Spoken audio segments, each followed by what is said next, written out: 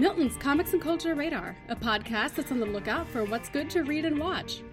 If you don't know who Milton is, let's ask the Suicide Squad what they think. Who's Milton? What? I don't remember any Milton. Fuck! He has been with us the whole time! Somebody named Milton has been with us the whole time. Yes! I don't think so. I think I would have noticed if a guy named Milton's been with us. It's not a very common name. I don't think I've ever even met Milton. And welcome to the podcast, George and Chris. Thank you so much for joining me today. Hey, thanks for having us on. So let me ask you guys to introduce yourselves real quick. George, why don't you start? You guys are the writing team behind the upcoming SourcePoint Press book, Cover of Darkness.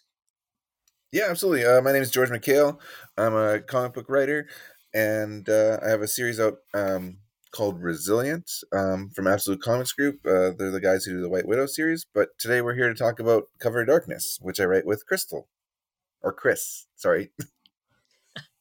I'm Chris. George and I are actually cousins, and we write together for Cover of Darkness. And I'm currently working on another graphic novel series for young readers 9 to 12, and it's called Dragons and Bots. Cool. So you've already answered one question I had about how you guys met to collaborate. But before we get to that, why don't one of you guys, or why don't you tag team me the basic pitch of Cover of Darkness?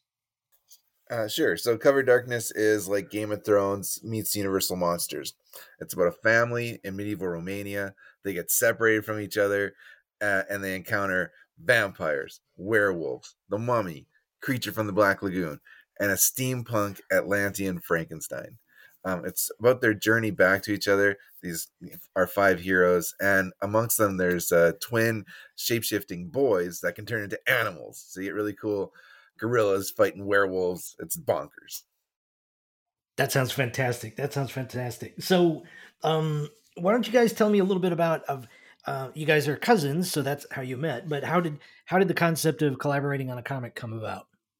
Oh, that's a fun story, actually. George and I've always been a writer, and George has always had really great ideas and wanted to write TV shows. And George, when we were kids, he introduced me to comics. And one day we were actually walking through IKEA, and George turned to me and he's like, we should write a book together, a comic book. We should write a series. And I was just totally dumbfounded. I'm like, why have we never thought of this before? And George was like, I have a story about a mummy. And I'm like, I have this great Frankenstein story I've wanted to tell. And that was kind of where it started. IKEA, of all places. Of all places. Was that just random, or was there a certain piece that inspired the thought? What was that about? It was the fall collection. I don't know. No, we grew up together, right? Like, so Chris would come out to stay with my family in the summers, and so we'd spend 2 solid months together every year. And I've been a nerd my whole life, just and I don't know if you remember X-Men the animated series show. I used to watch the show religiously and make her watch it, and I'd go in her room and throw Nerf balls at her until she got out of bed to come watch it with me, and then we'd just pretend to be the different characters when I was young and stuff. So we always loved this sort of stuff, and finally I just decided to kind of follow my passion and start making comic books, and then there's no one else I'd rather be doing this with. That's awesome. So why don't you unpack the collaboration a little bit for me? Who does what in the writing partnership? Well, we both have kind of our favorite characters that we write more specifically, because it follows 5 heroes, and so we have our own characters that we kind of write, and then we collaborated together to kind of map out the entire story and figure out everything that's going to be happening. But then so it works out well though, because our characters have very unique voices, and you can tell, but it all meshes together really nicely. So we take turns writing the characters, and then we hand it off to the other person to edit and kind of improve and form a script together that way. And we also, one thing that's neat about this series too is that in addition to our heroes, each monster gets a standalone origin story. So, issue 1, we've got a vampire story, and so like those big 5 monsters that I mentioned earlier, they each get their own origin story before a family uh, runs into them. They're on like a collision course with the monsters. So before you meet them, you know who they are. And we've reimagined those tales. We've got like Viking werewolves, for example. So kind of a new take on werewolves coming up. So we also take turns on kind of writing different sections, who writes what monster stories and things like that as well. Cool. So Chris, tell me a little bit about both of your relative strengths and weaknesses. Do your strengths and weaknesses complement each other to where maybe one's better in an area, the other compensates, or do you guys have the same strengths and weaknesses? I think we have very different strengths and weaknesses. I think, and our approach to writing really shows it. I will do a general outline together so that we know that the family needs to get from point A to point B, and each character needs to get from point A to point B. And then George will go in and he will figure out how he's going to get his character from point A to point B. And me, I will just sit down and just free flow it, whatever comes to mind when I'm writing at the time of, while George will think all about it in advance. And so he has it nailed down before he even starts to write it. He knows where his characters are going to go. And I usually just sit down and I'm like, okay, where are you going to go this time? How are you going to get from A to B? And so I really free flow it. And I think it's a really good balance because we keep each other in check and balance in that we make sure that their voices stay true, but we each have our own way of getting them to that point. And George is really good about catching. I'm a very formal writer when it comes to speech, and he'll be like, man, this is really awkward, we gotta lighten this up. And there'll be times when I'm like, that contraction doesn't quite work in that spot, we gotta tighten that up a little bit. So I think we're a pretty good balance that way. Cool. Yeah, for myself, I really focus on the dialogue. So I try and imagine like a conversation between two people in my head. Sometimes that's after a few drinks in my hot tub, just kind of floating and drifting off into imagination world and trying to put the dialogue down. That's the main thing I kind of focus on. And then once I have my dialogue, then I start building the panels around that. As far as weaknesses, well, I don't know if it's a weakness, but like the part that I find the most tedious in writing is the panel descriptions for the artist, because I know what's in my brain, but the actual kind of putting it out into describing it in a way where an artist can take that and create it. It's very time consuming just to really describe everything as well as it needs to be done. And clearly for the artist to be able to take it and run with it. So that's one thing that I find to be not my strength, because sometimes I'll procrastinate. Oh, procrastination is another. That's probably my biggest weakness by far. Because sometimes, when you're working on maybe a first draft of your script and you got to pull it out of yourself, and it's just it can be painful, like if you're like, oh, I don't know about this, and but you got to keep going and you got to push through it. And so sometimes that feeling can be a bit uncomfortable, and that's why I think I procrastinate more than anything, because I love making comics, but sometimes it's just hard. So in making the panel descriptions, the challenge for you, is it getting that picture in your head down in language, or getting it down in a easily digestible, smaller chunk? Because just personally speaking, I don't really find it that engaging. Oh, okay. I have the problem that like the Alan Moore problem, that like I over describe my panel descriptions. So cutting them down to the useful part is the part that I find really challenging. And I've got some friends that can write scripts with like one sentence panel descriptions that perfectly capture exactly everything that's needed, and I ramble on for 3 paragraphs. So I envy the people who can do that. So George, real quick, why don't you tell me a little bit about the artist on the project? Our artist is MJ Hiblin. He's an incredible talent from the UK. You're probably following him on Instagram, or he's got like a 250,000 followers on there. He does all his work digitally with his finger. He doesn't use a stylus, which I think is nuts because Whoa. I can barely sign my name on like a screen, let alone like draw these incredible images. And he moves very quickly. Like I've seen YouTube videos of him drawing, and he moves at just like a frantic pace. And with it being with his finger, it has like a real kinetic, real gritty kind of vibe to it. He brings to life these monsters in just incredible fashion. So yeah, So how did how we're oh, stoked to be sorry, working go with ahead. MJ Hiblin.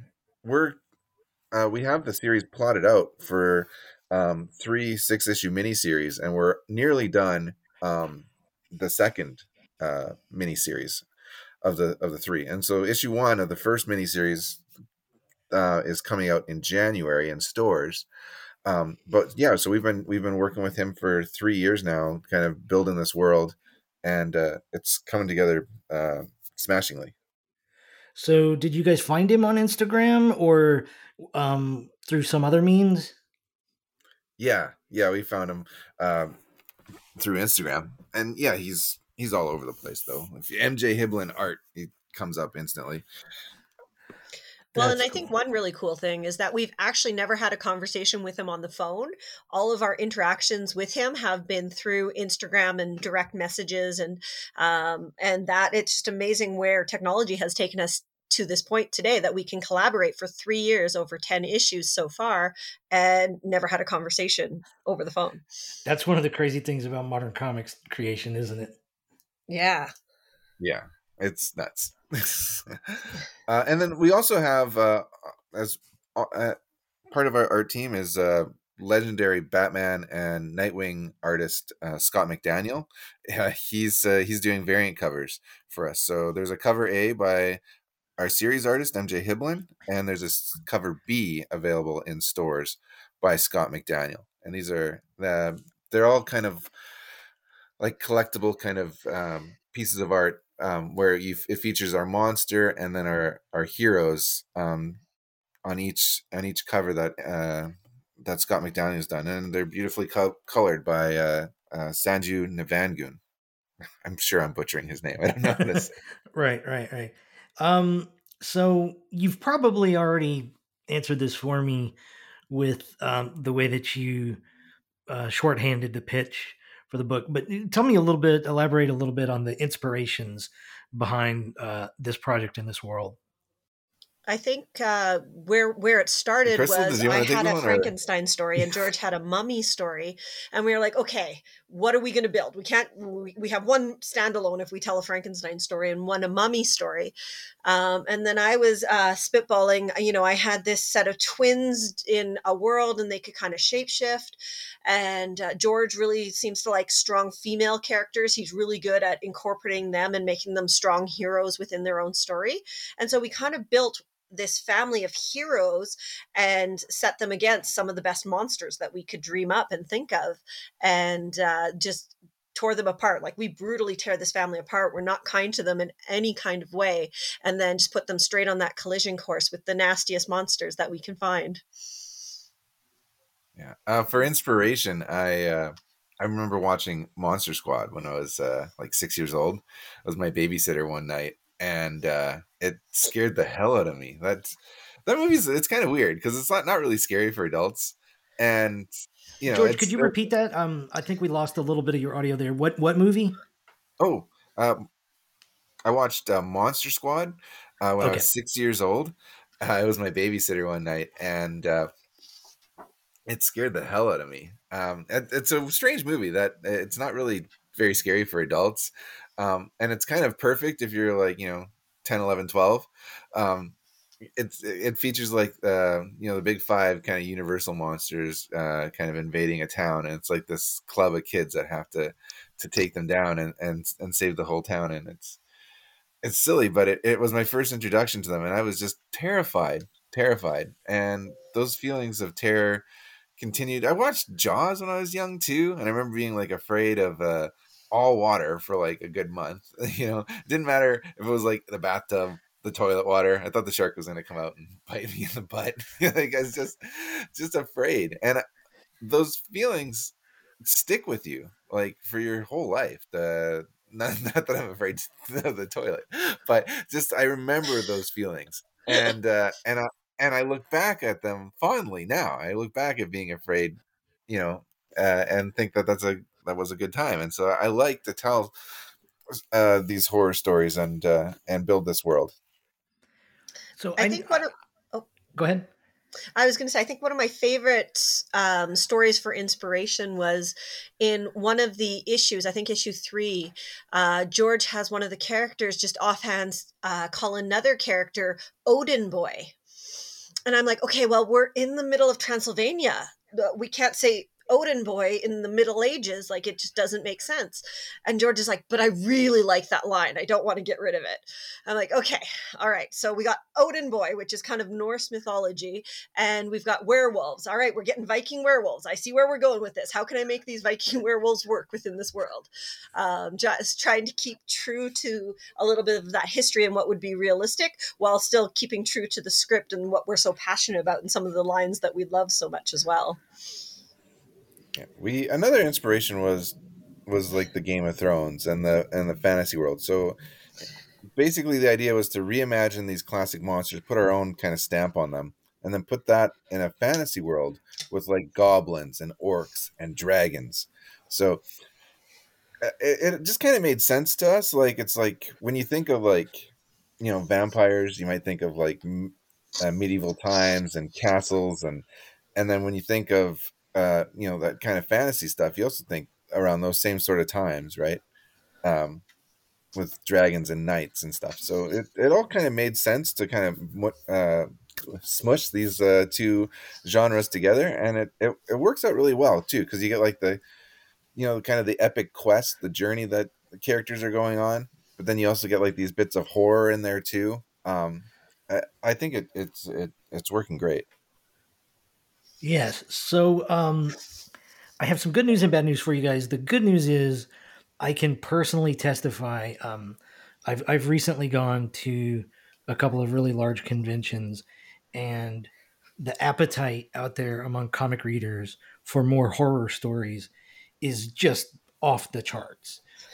So you guys are coming along with this, at the perfect right time, and I think you'll find a lot of success in readers out there ready to consume this material. But the bad news is, I'm going to ask you guys a favor.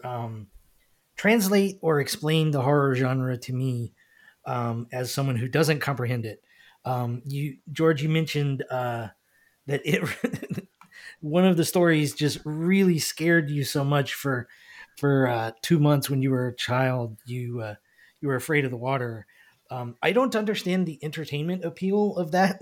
I don't like being afraid of things. And so why so many people seek that out as a venue for entertainment confuses me. So could you guys explain the genre to me, both from an attraction as like a reader point of view, and then follow that up what attracts you to it as a creator? Well, it's a rush, right? It's a rush, but you know you're safe, right? It's like an amusement park ride, right? Like, Mm-hmm. you know, if you're going down a river on a log in real life and you go over a waterfall, that's terrifying. But if you do it in Disneyland, that's Splash Mountain, and it's great.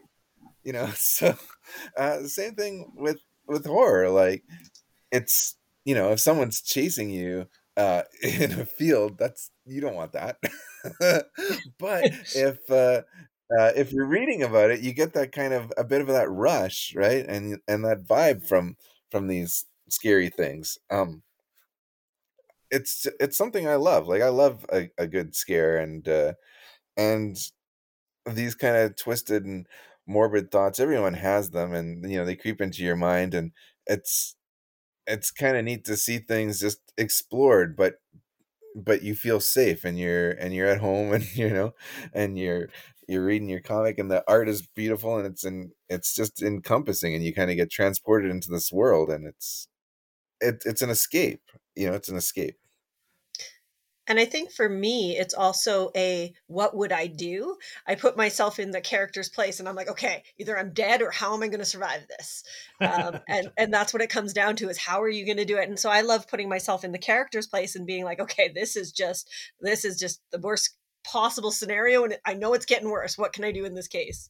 And so I approach it a little bit differently. I actually find horror terrifying as well, but for me it's always okay, it's a brain game. How are we getting out of this? The idea of The Purge, and that one just really gets in my head, and I'm like, okay, if we had The Purge and one day a year there were no consequences to anything you did, what would I do and how would I survive that night?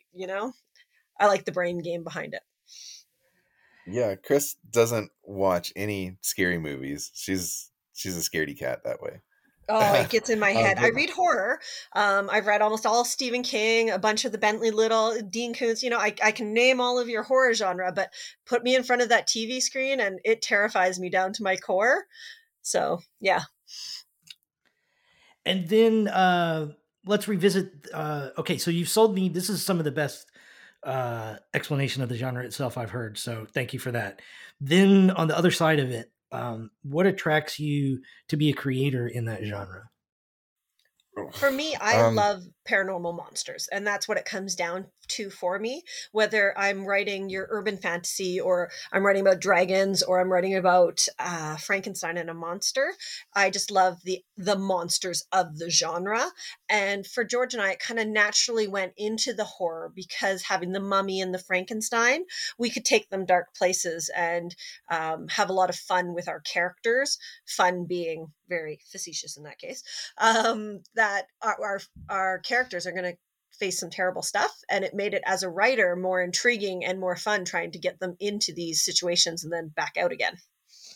Yeah, absolutely. I love monsters as well, and I just wanted to tell stories with them, and having the horror aspect is, because that's one thing that I have to kind of remind us to stay focused on sometimes, is like, because it's essentially a fantasy world with monsters in it, and it can be tempting to just kind of go full fantasy, but we have to take it to those dark places and those twists, because that's who those characters are, and it's fun to write the bad guys, like it's fun writing all the characters, but the bad guys, they really are just very different than myself, so it's fun to kind of pretend to be in their shoes and spend a day with them and think of all the twisted things that they would do. And so yeah, why horror? Because it's fun, So let me shift gears from the creative side to the marketing and sales side. George, I've spoken to you a little bit in the past, and you've conveyed to me, I'm not sure if it was 2020 or 2021, you had a very ambitious convention plan for yourself as a creator, and then the COVID world came along and turned all that upside down. Could you recap a little bit of that for me? Yeah, so this series is like totally self-funded. Crystal and I, we're working on an issue, like our 10th issue in this world now, and to recoup our costs as we've gone along, we've been printing like kind of like self-printed indie versions of this comic book and selling them at conventions for the last 3 years. We've probably sold a couple thousand copies now all across North America. And getting out there and hustling and booking shows and kind of spreading the cover of darkness word wherever we could. In 2019, I did 18 shows, and over the course of that year, I really learned that not all conventions are created equally.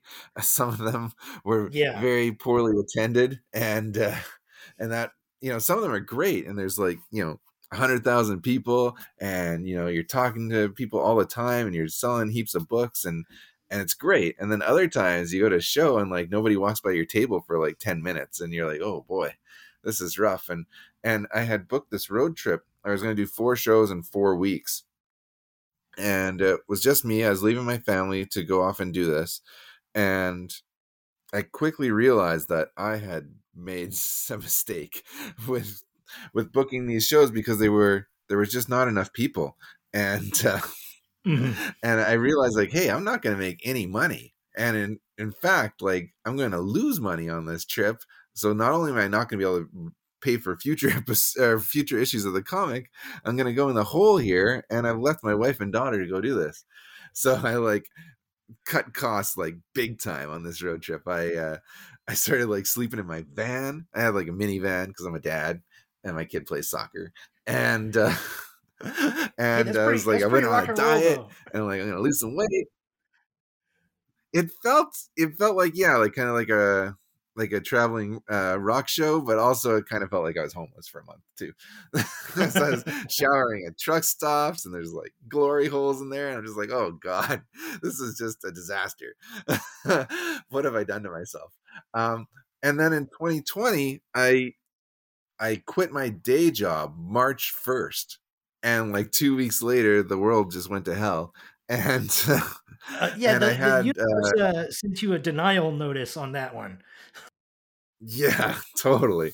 I had like 20 shows booked for last year, and that was what I was going to do to not only fund future issues of the book, but also to as a living. And it did not work out.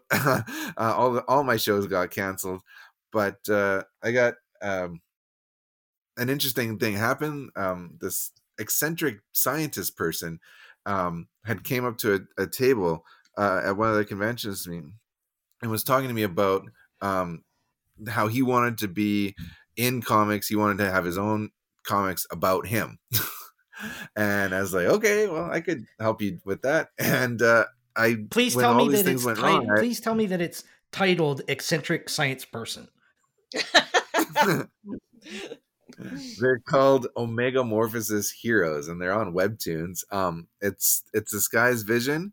We made those books for him, and yeah, Andy Gwaltney is his name, and he's the hero of those books. And that saved my bacon last year, big time, because I would have had to go back to reality and find a day job. But instead, I got to make comics last year for this wealthy eccentric scientist. It was pretty awesome, actually, to land that gig. And then this year I've gotten right back at it. I did 9 shows in 11 weeks this summer, and I've got San Diego and Emerald City in Seattle coming up at the end of November and first week of December. Oh, that's fantastic. That's fantastic. Quickly, I want to intrude just a second and brazenly steal your concept and offer my services. If there's any billionaires out there listening to this podcast, I volunteer to write eccentric billionaire tales. So just as a quick commercial break there. Chris, do you have the same hardcore road mentality and experience, or is Cover of Darkness being its new incarnation being published with SourcePoint going to throw you into the deep end of that world soon? I have done conventions in my home city, as well as I've traveled 3 hours to the next biggest city in Edmonton and done them there. But I've stayed within my province and not gone beyond that. George is really the adventurer and the person going out and making Cover of Darkness known to the wider world. So the fact that we're now being published by SourcePoint Press is going to just blow those doors wide open, even wider than George was able to get them. So I'm not a big traveler at this point. I have a 6-year-old and a 9-year-old, and I'm the primary caregiver for our children at this point. So I can't do the same traveling that George does. I wish I could, but I cannot. Do you guys have any appearances scheduled actually with SourcePoint at one of their booths at an upcoming convention? The schedule hasn't been mapped out yet. I'll be doing some of the SourcePoint shows as well, like, because they have a great convention presence. They sponsored like all the big Reed Pop shows this year, like New York City, Florida SuperCon, and I think they're doing Emerald City and C2E2. They're the sponsors of the shows, and it's super cool, man. Like, they've got like their comics are on all the badges that everyone's wearing, and they're doing great stuff. I'm really happy to be partnered with SourcePoint Press. a great group of guys and girls over there. I got to meet them throughout my convention travels. Like they do like 70 shows a year. They'll have up to like 4 different teams going at the same time to all these different conventions. So they're really out there putting their books out, and it's a great group. And they also have like a board game division, Oxide Media, and a bunch of their projects are getting developed into film and television.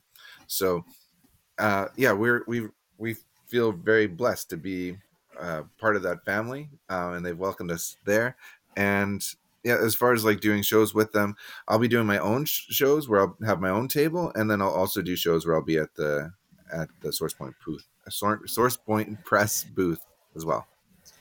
Well, I highly recommend that experience. I was fortunate enough to be at 2 of their shows this year, and not only did I learn a lot from just witnessing the way that the logistics of the operation is handled by Chris Tadlock, the logistics manager there, who just has an extraordinarily challenging, nonstop, relentless job. But also witnessing sort of the salesmanship ethic of all of the SourcePoint creators. It's part of the culture of their convention presence that they hustle and they sell their books, and they do it with such passion. And I am temperamentally a pretty reserved and kind of shy person, and being thrown in that mix with these really outgoing people, it was very jarring for me at first. And I was freaking terrible at it.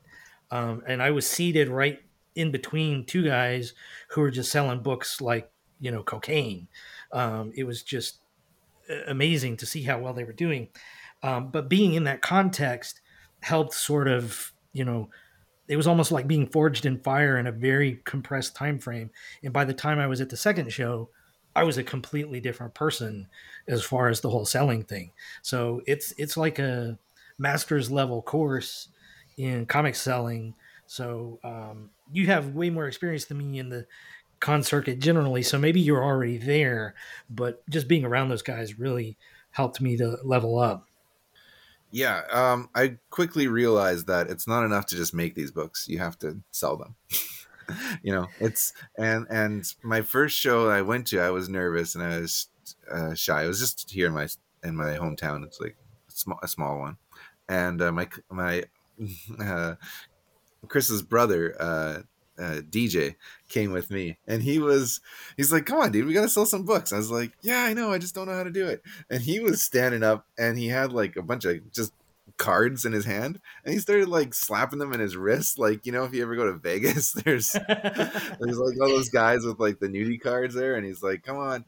And so he started doing that and being like, "Hey, you like monsters? We got monsters here." And that's like, I like that. I don't do the card slapping thing, but I do. That's kind of our catchphrase there is, "Hey, you like monsters?" And so people like, it just stops people in their tracks, right?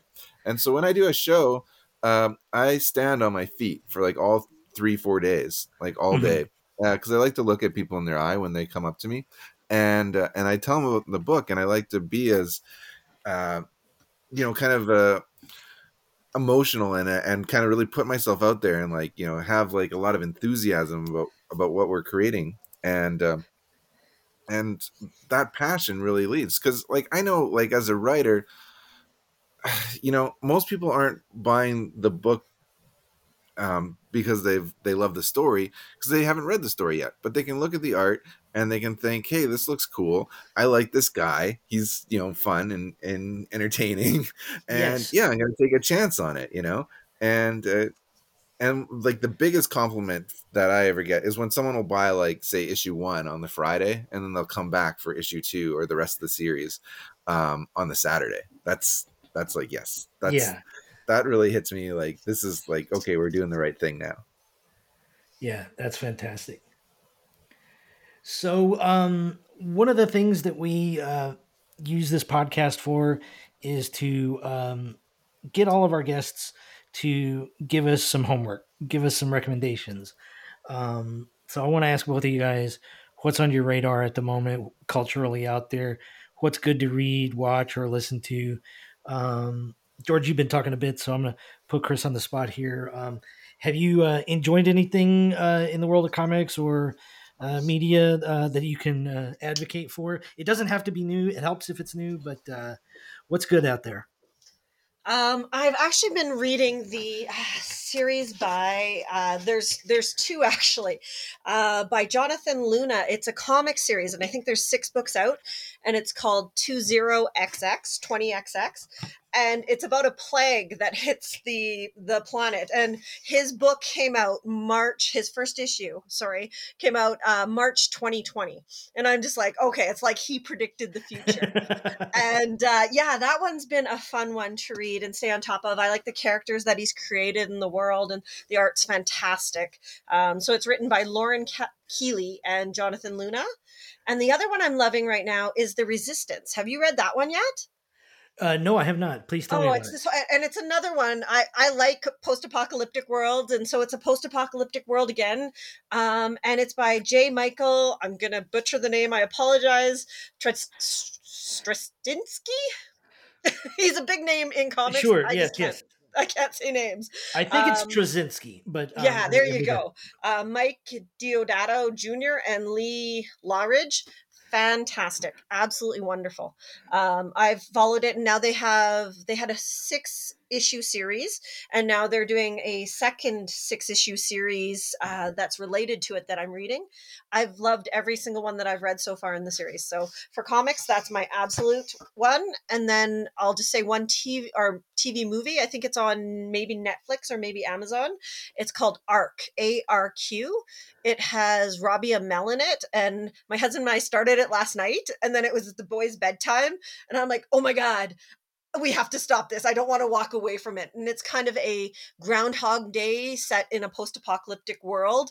And yeah, I can't wait to find out what he does. But let me tell you, the first half hour, I did not want to walk away from that TV. Very cool. Very cool. How about you, George? Anything you can recommend for us? I've been reading Firepower by Robert Kirkman and Chris Samine. I'm digging that one. It's I love the way that he starts it off. Hey, like there's like no dialogue for like the first like 10 pages, and it just like gets you like just into the world there. And then for movies, if you like horror, I don't know if you've seen Malignant. It's like James Wan's newest movie. It is just absolutely insane. The twist in it is crazy. I won't spoil that, but holy man, like it's kind of like, you remember like those really like kind of cheeseball like 80s slashers? It's kind of like that, but with like a big budget and like modern effects. It's crazy. So one of my favorite horror movies of the year is Malignant. Very cool. Very cool. So last thing before we wrap up here, I realize you may not be able to share anything, but do you have any other projects in the works that you can tease in any fashion? Yeah, I've got my series Resilient is out from Absolute Comics Group. Issue 1 just hit stores in September, and issue 2 should be coming out shortly. It's a fun book about a woman who loses her arms in a demining expedition in Cambodia. And she gets these cybernetic prosthetics that she controls with her eye movements through her glasses. Her husband has a sordid past. That's like the worst kind of past. And it catches up to him, and it's up to her to take her arms, take her katana, and go rescue her man. There's lots of blood, guts, and kung fu action in it, but really it's a story about like getting knocked down and picking yourself back up again. So that's out from Absolute, and you can order that into your comic book stores. Yeah, and then my other main thing is just kind of focusing on Cover of Darkness, which is coming out in stores in January. Excellent. And Chris, can you tease any other projects you have in the works? Yeah, I'm currently working on a 9 to 12 graphic novel called Dragons and Bots, and it's set in a futuristic world with dragons and nanobots, and it's been a lot of fun to write. That sounds cool. Well, guys, thank you so much for coming onto the show. I really appreciate it, and I look forward to reading Cover of Darkness, and hopefully, George and Chris, maybe we'll end up at the same convention at some point in the near future. Oh, that would be awesome. That'd be great. Thanks for having us on, Milton. Absolutely. Yeah, thanks so much, Milton. Thank you, guys. They killed Milton! Milton was still with us? Where did you think he was? I don't know. I thought he stayed back with the bus. He was a really nice guy, and he sacrificed himself to help us. And now look at him, dead. Oh, that guy, Milton. So when did this great love affair with Milton start? I liked him from the beginning, okay? I just didn't say anything.